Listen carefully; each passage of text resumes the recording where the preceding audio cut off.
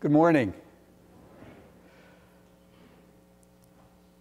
Grace and faithfulness, the two are tied together. We're going to be looking at that today in the lives of Joseph and Mary, Simeon and Anna. Luke's the only one who mentions these childhood temple events in his gospel and Jesus' life. Matthew mentions a couple in his gospel, the Magi visit and then the flight to Egypt. But other than that, the first 30 years of Jesus' life are pretty much a mystery to us. Luke gives us a couple summary statements in his gospel that Jesus grew in wisdom and stature and in favor with God and men, that he went home and he obeyed his parents. So those are pretty brief statements. But if you start to think about it, you probably have. Have you ever wondered, are you a parent? If you're a parent, do you ever wonder what it would be like raising a sinless child?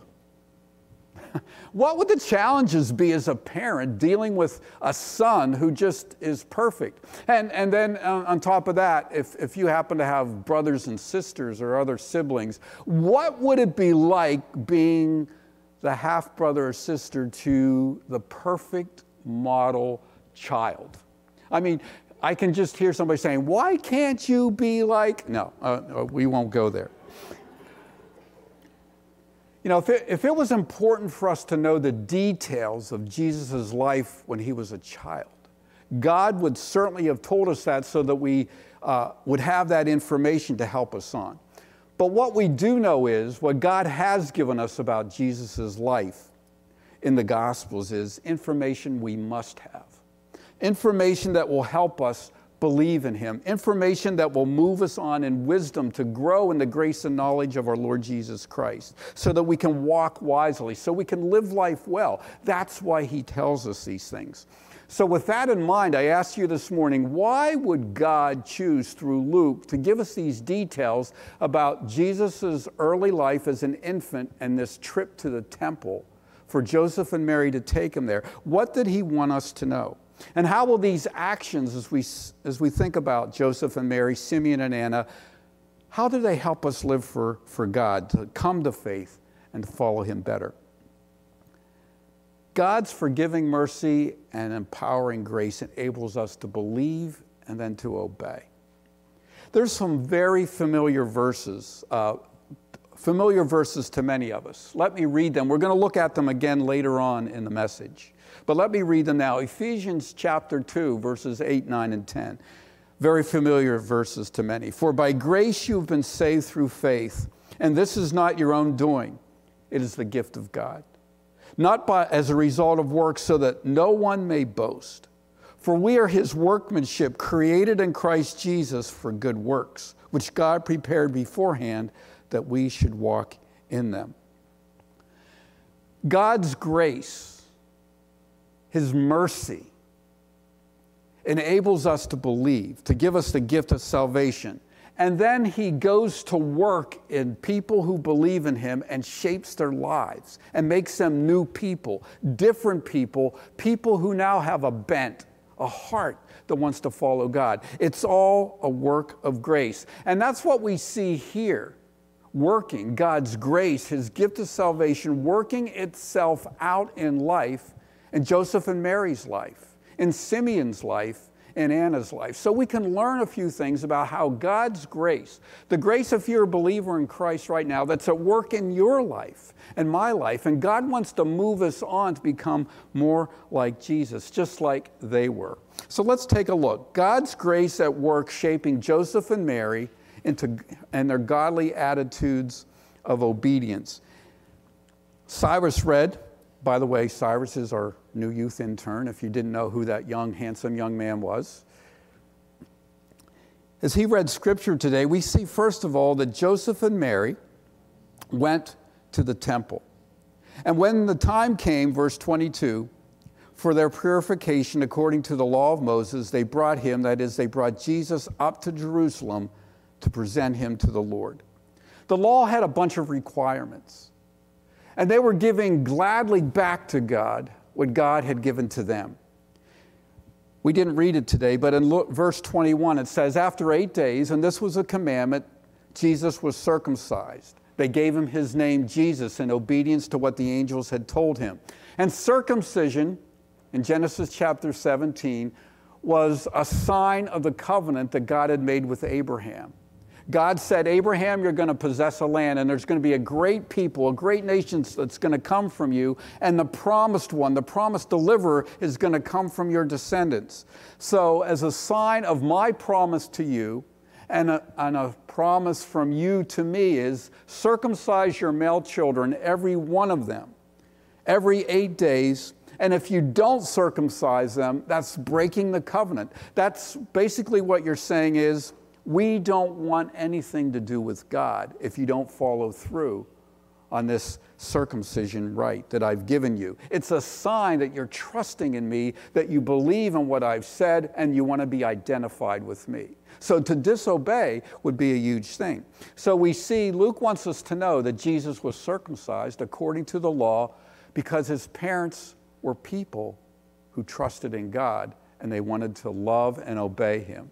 But secondly, there's the purification rites and the presenting of Jesus to the Lord. In verse 23, we read, as it is written in the law of the Lord, every male who first opens the womb shall be called holy to the Lord, and to offer a sacrifice according to what is said in the law of the Lord, a pair of turtle doves or 2 young pigeons. 2 things are happening here, 2 more rites. About a month later and a little bit more, there are purification rites.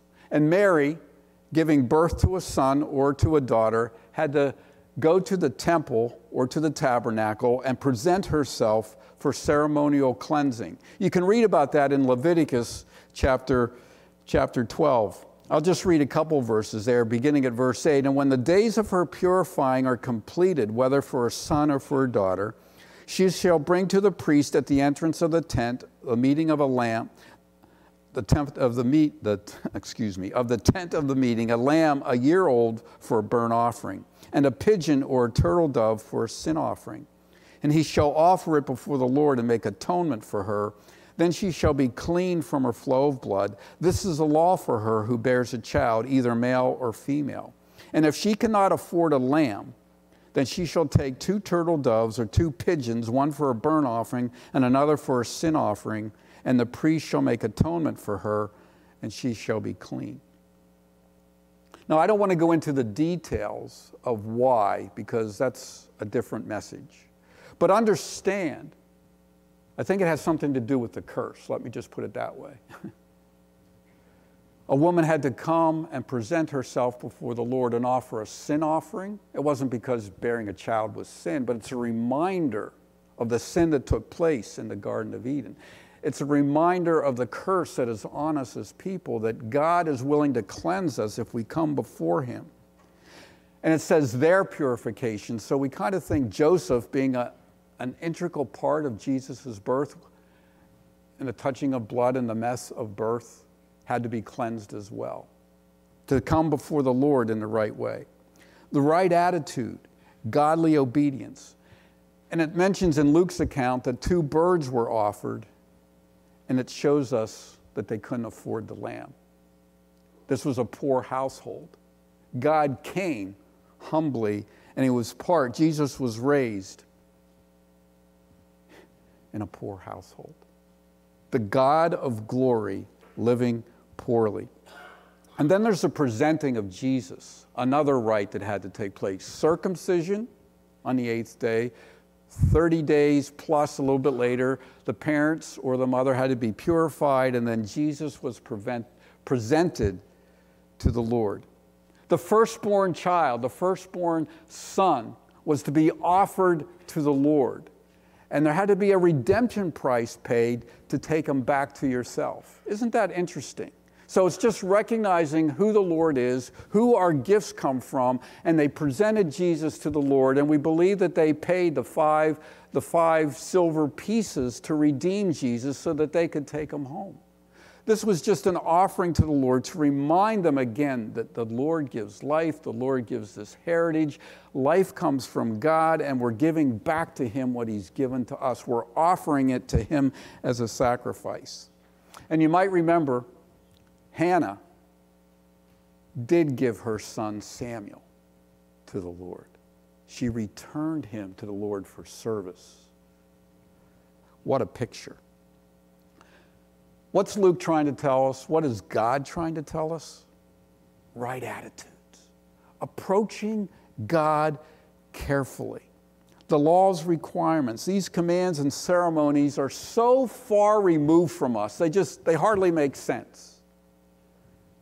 We don't really understand them, so we don't think about them. When we read these passages, we kind of just pass over them. Imagine this morning if we had to come to church to worship, and before we did that, we had to bring a lamb or a bird and offer a sacrifice before we entered the presence of the Lord. What a messy, smelly action. Don't approach God casually. Remember who we are. Isaiah reminds us that we're like grass and we're like flowers. We're here today and gone tomorrow. So remember who you are before God and come before Him reverently. Remember who God is. We talked about that last week from Isaiah 40. He's the great God. There's no one who can compare with Him. He measures the heavens just with His hands. He holds the oceans and measures it, the water in His hands.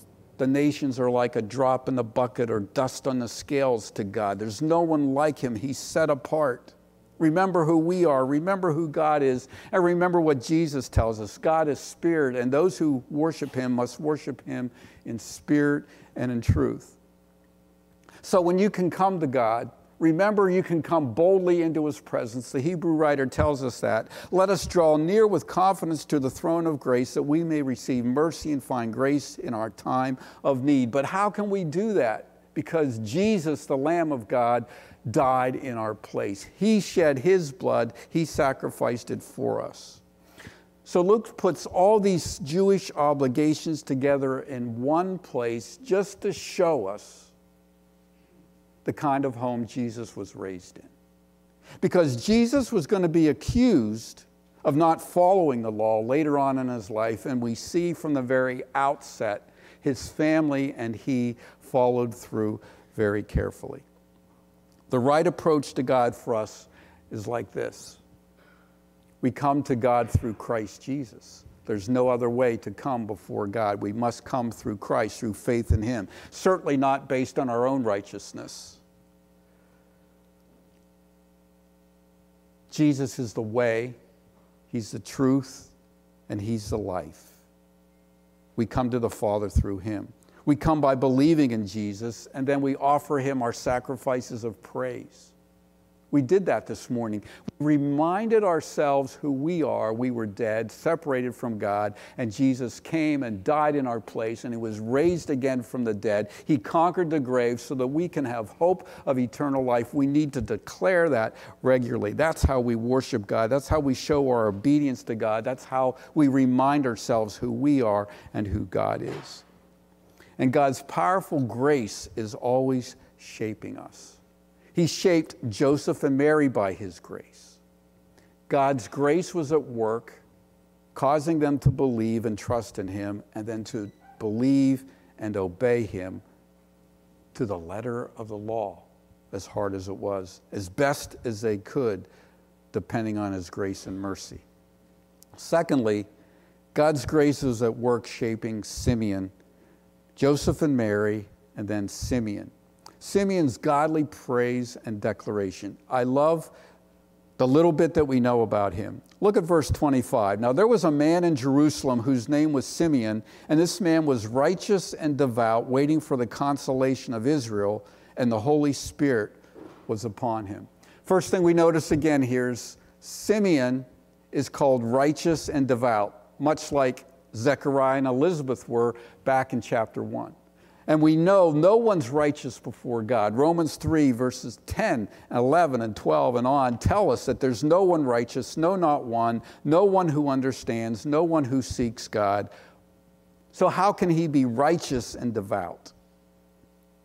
The righteousness of God comes through faith in Jesus Christ. That's how we are made righteous. Romans chapter 3, verses 21 through 24, and many other verses remind us of that. They tell us how we can be made righteous. It's received by believing, by faith in Christ. One other thing I notice about Simeon here, do you notice how much the Holy Spirit's mentioned in Luke's first chapters? He's all over the place. The Holy Spirit's busy working. He's a part of people's lives. He's guiding us. He's mentioned 3 times in 3 verses.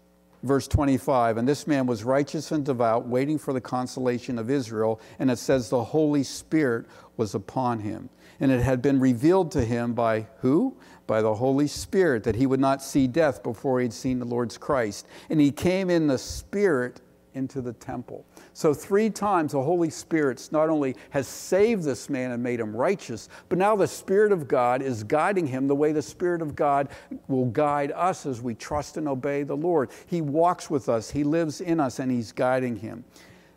The Holy Spirit is a part of the gift of our salvation. He draws us to belief, and then He teaches us how to walk in the path that Jesus wants us to follow. People with faith in God and Christ have an edge. I'm smiling at you right now because do you believe that?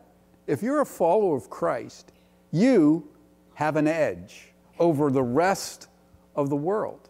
Think about that. You have the edge. Most people don't see it, they can't believe it, but people who follow Christ have the edge on life. There's a huge difference between knowing about God and walking with God. Are you walking with God? Do you know Him? Have you allowed Him to be a part of your life? Walking with Christ, He came to give us a restored relationship with God. That's why He came. And the Holy Spirit indwells God's people so we can walk with God. You have the edge over death. There's nothing to fear. The Holy Spirit has sealed you. You have the edge. You don't have to answer the door when sin and temptation knock on it. You can say, I'm going to follow Christ. Give me the power. He will help you to do that. Following Jesus does not fix everything now. Have you learned that? But it sets us on a new path.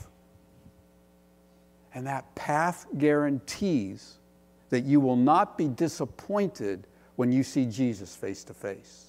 It guarantees it. That's a gift from God to know that assurance. So Simeon had this, and it reminds us that he was faithful throughout his whole life.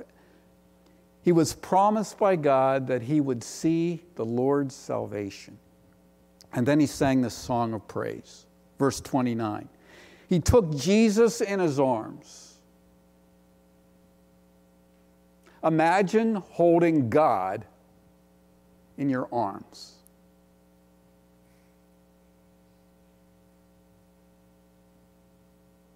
The God who can't be held is being held. He came humbly. And he sings a song and he blesses God. Lord, now you are letting your servant depart in peace, according to your word, for my eyes have seen your salvation, that you have prepared in the presence of all peoples, a light for revelation to the Gentiles and for the glory of your people, Israel. You can dismiss your servant in peace. The Lord, the sovereign Lord, that's a Greek word there that says one who has absolute ownership and power. And Simon is holding God himself in his arms, and he's declaring that there's no one who you answer to. That's amazing. He recognizes and reveres his God. He's in step with the Lord. And he says, now you can dismiss me in peace because you've kept your promise. My eyes have seen your salvation. Have you seen Jesus? That means that your mind and your soul recognizes who he is. Have you seen Jesus with your eyes, with the eyes of your heart, with the eyes of your soul? But Simeon got to do it twice. He saw God's salvation, he understood he needed a Savior, and then he got to see God in the flesh. He has one foot in the old covenant. I guess I should put it over here, where the lambs and the doves had to be killed because they were still in the old covenant, Old Testament times. But he had one foot. He got to see the new covenant coming, the new Lamb of God that would take away the sins of all the world. No more messing with lambs and goats and bulls and birds for sacrifices, a symbol. The Lamb who would take it all away was finally here, and he's rejoicing. And there's these wonderful themes of light and glory. They're repeated throughout these early chapters because that's what God's salvation plan is all about. It brings light to our eyes so we can see, and it brings praise to God because it's a glorious plan. And then Simeon gives a prophecy. Look at verse 33. And his father and his mother marveled at what was said about him. And Simeon blessed them and said to Mary his mother, "Behold, this child is appointed for the falling and rising of many in Israel, and for a sign that is opposed, and a sword will pierce through your own soul also, so that the thoughts from many hearts may be revealed." So here's this declaration of what's ahead. And there's good news and there's bad news. After all Joseph and Mary had heard, angels coming to talk to them, shepherds coming, Elizabeth getting pregnant, all this stuff happening, and they're still marveling at what Simeon's saying about Jesus. Why would they be marveling? Well, I can only guess, but I think Luke wants us to kind of surmise what's going on here.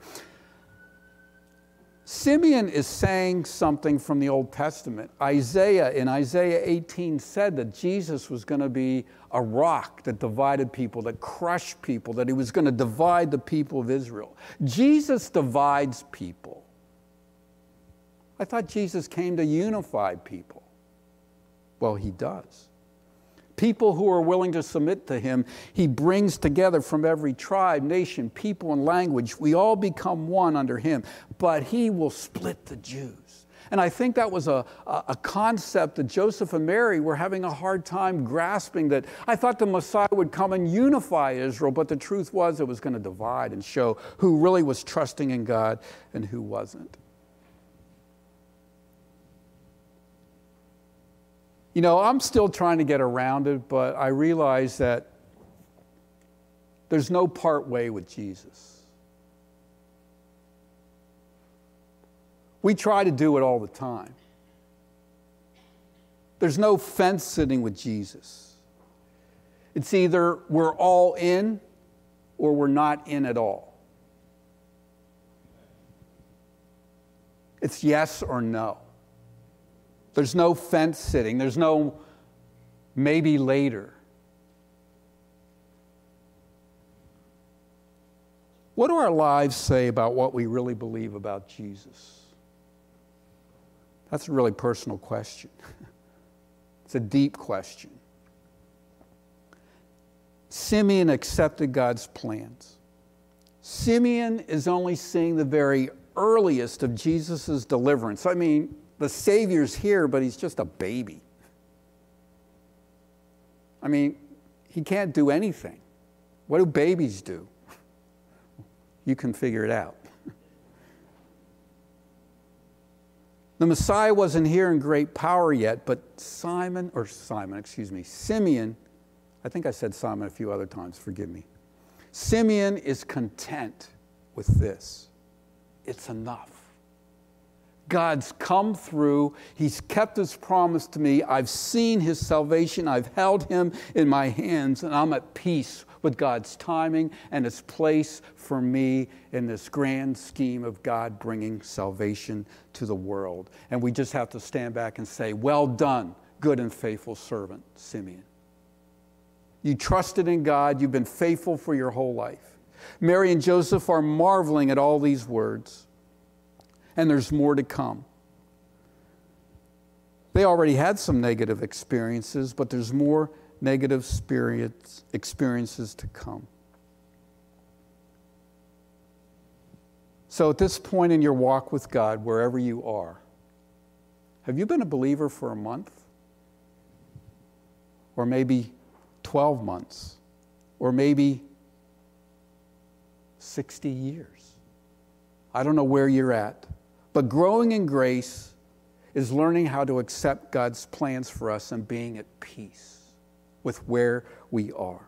And you know, there's always this tension in the Christian life because we're to be content with God's gift, where we are, who we are, with the gifts He's given us and abilities. And on the other hand, we're not to be content because we're always supposed to be growing in the grace and knowledge of Jesus Christ. We're always supposed to be doing better. So we're to be content in our salvation, knowing that God has us, that Christ will hold on to us, that we are His, and He's gifted us to serve Him in different ways. But then we're not to be content. We're to pursue the greater gifts and to grow in knowledge and to serve God better.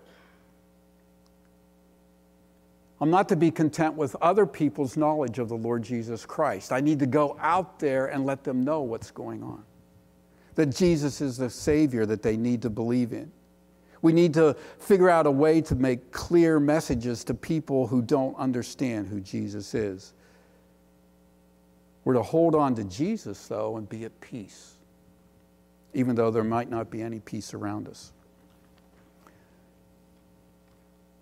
There's this interesting text in the book of Revelation. The teens were talking about the book of Revelation and how hard it is to understand today, just in a passing comment. In chapter 10, verse 8, John's having a vision, and there's this great angel. In verse 8 of chapter 10 of Revelation, it says this: "Then the voice that I heard from heaven spoke to me again, saying, 'Go take the scroll that is open in the hand of the angel who is standing on the sea and on the land.' So I went to the angel and told him to give me the little scroll, and he said to me, 'Take and eat it. It will make your stomach bitter, but in your mouth it will be as sweet as honey.' And I took the little scroll from the hand of the angel, and I ate it, and it was sweet as honey in my mouth. But when I had eaten it, it made in my stomach it was bitter, and I was told, 'You must again prophesy about many peoples and nations and languages.'" So the truth of God is sweet, and it's bitter. Jesus has come to deliver us from sin's curse. Yay! Can you say yay? Yay. But it will be both the downfall of many and the rising of others. Many will be crushed by His presence. Houses will be divided. Oh. Go ahead, say it. Oh. Jesus is coming again to establish His kingdom. Yay! But before that, there will be unmatched suffering in the world, and the saints alive at that time will face the greatest trials in all of history. Oh. Sweet and bitter.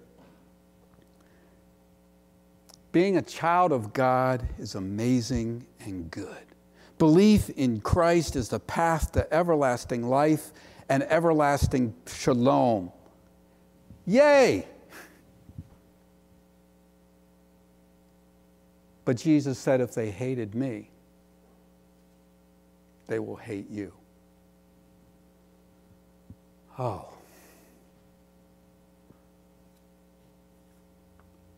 God's compassion and His grace for His people holds on to us and moves us toward godliness and righteousness. And His grace enabled Joseph and Mary to believe and then to obey. And Simeon's faith in God shaped him, and he was devoted, and he accepted his part in God's plan and the news of God's salvation, and he was excited about it, and he was at peace with it. We want to look just real quickly at Anna's life because it's really short and sweet. Verse 36, "And there was a prophetess, Anna, the daughter of Phanuel of the tribe of Asher. She was advanced in years, having lived with her husband 7 years from when she was a virgin. And then as a widow, she was 84. She did not depart from the temple, worshiping with fasting and prayer night and day, and coming up that very hour, she began to give thanks to God and to speak of him to all who were waiting for the redemption of Jerusalem. What does faithful service look like?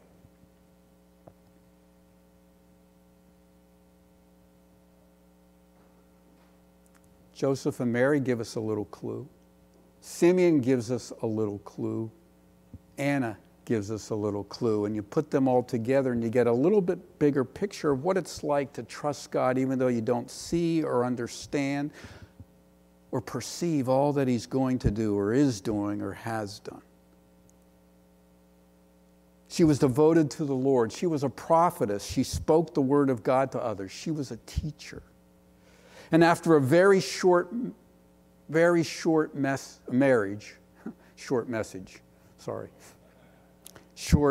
marriage, she turned her total attention to serving God in the temple. And it wasn't a glorious ministry, it was a closet ministry. It was a behind the scenes. She prayed and she fasted. That's hard work. That's not easy to do. She was looking forward to God saving Jerusalem, redeeming Jerusalem, making it the glorious city that it's going to be when Jesus returns. There's this physical and this spiritual redemption that she was looking forward to. We know so little about her, and I don't think her life was very happy. But we don't know. We don't even know what her faith journey was like to get her to this point and how she grew as she served God in the temple, how she was transformed. But here's what we do know. J.C. Ryle gives these observations. She loved to be in God's dwelling place. She loved to be where God dwelt, and the temple was where God was supposed to especially dwell, to live among his people. She practiced self-denial for her soul's well-being. She was spiritually disciplined. She prayed and fasted, closet work, not a big public ministry, but God was pleased with her and her love for his glory. She fellowshiped with other people who were looking forward to God coming in all his glory. She confirmed who Jesus was, and she spoke to anyone about it. Those are great qualities that she had. And we learn that just in these few verses.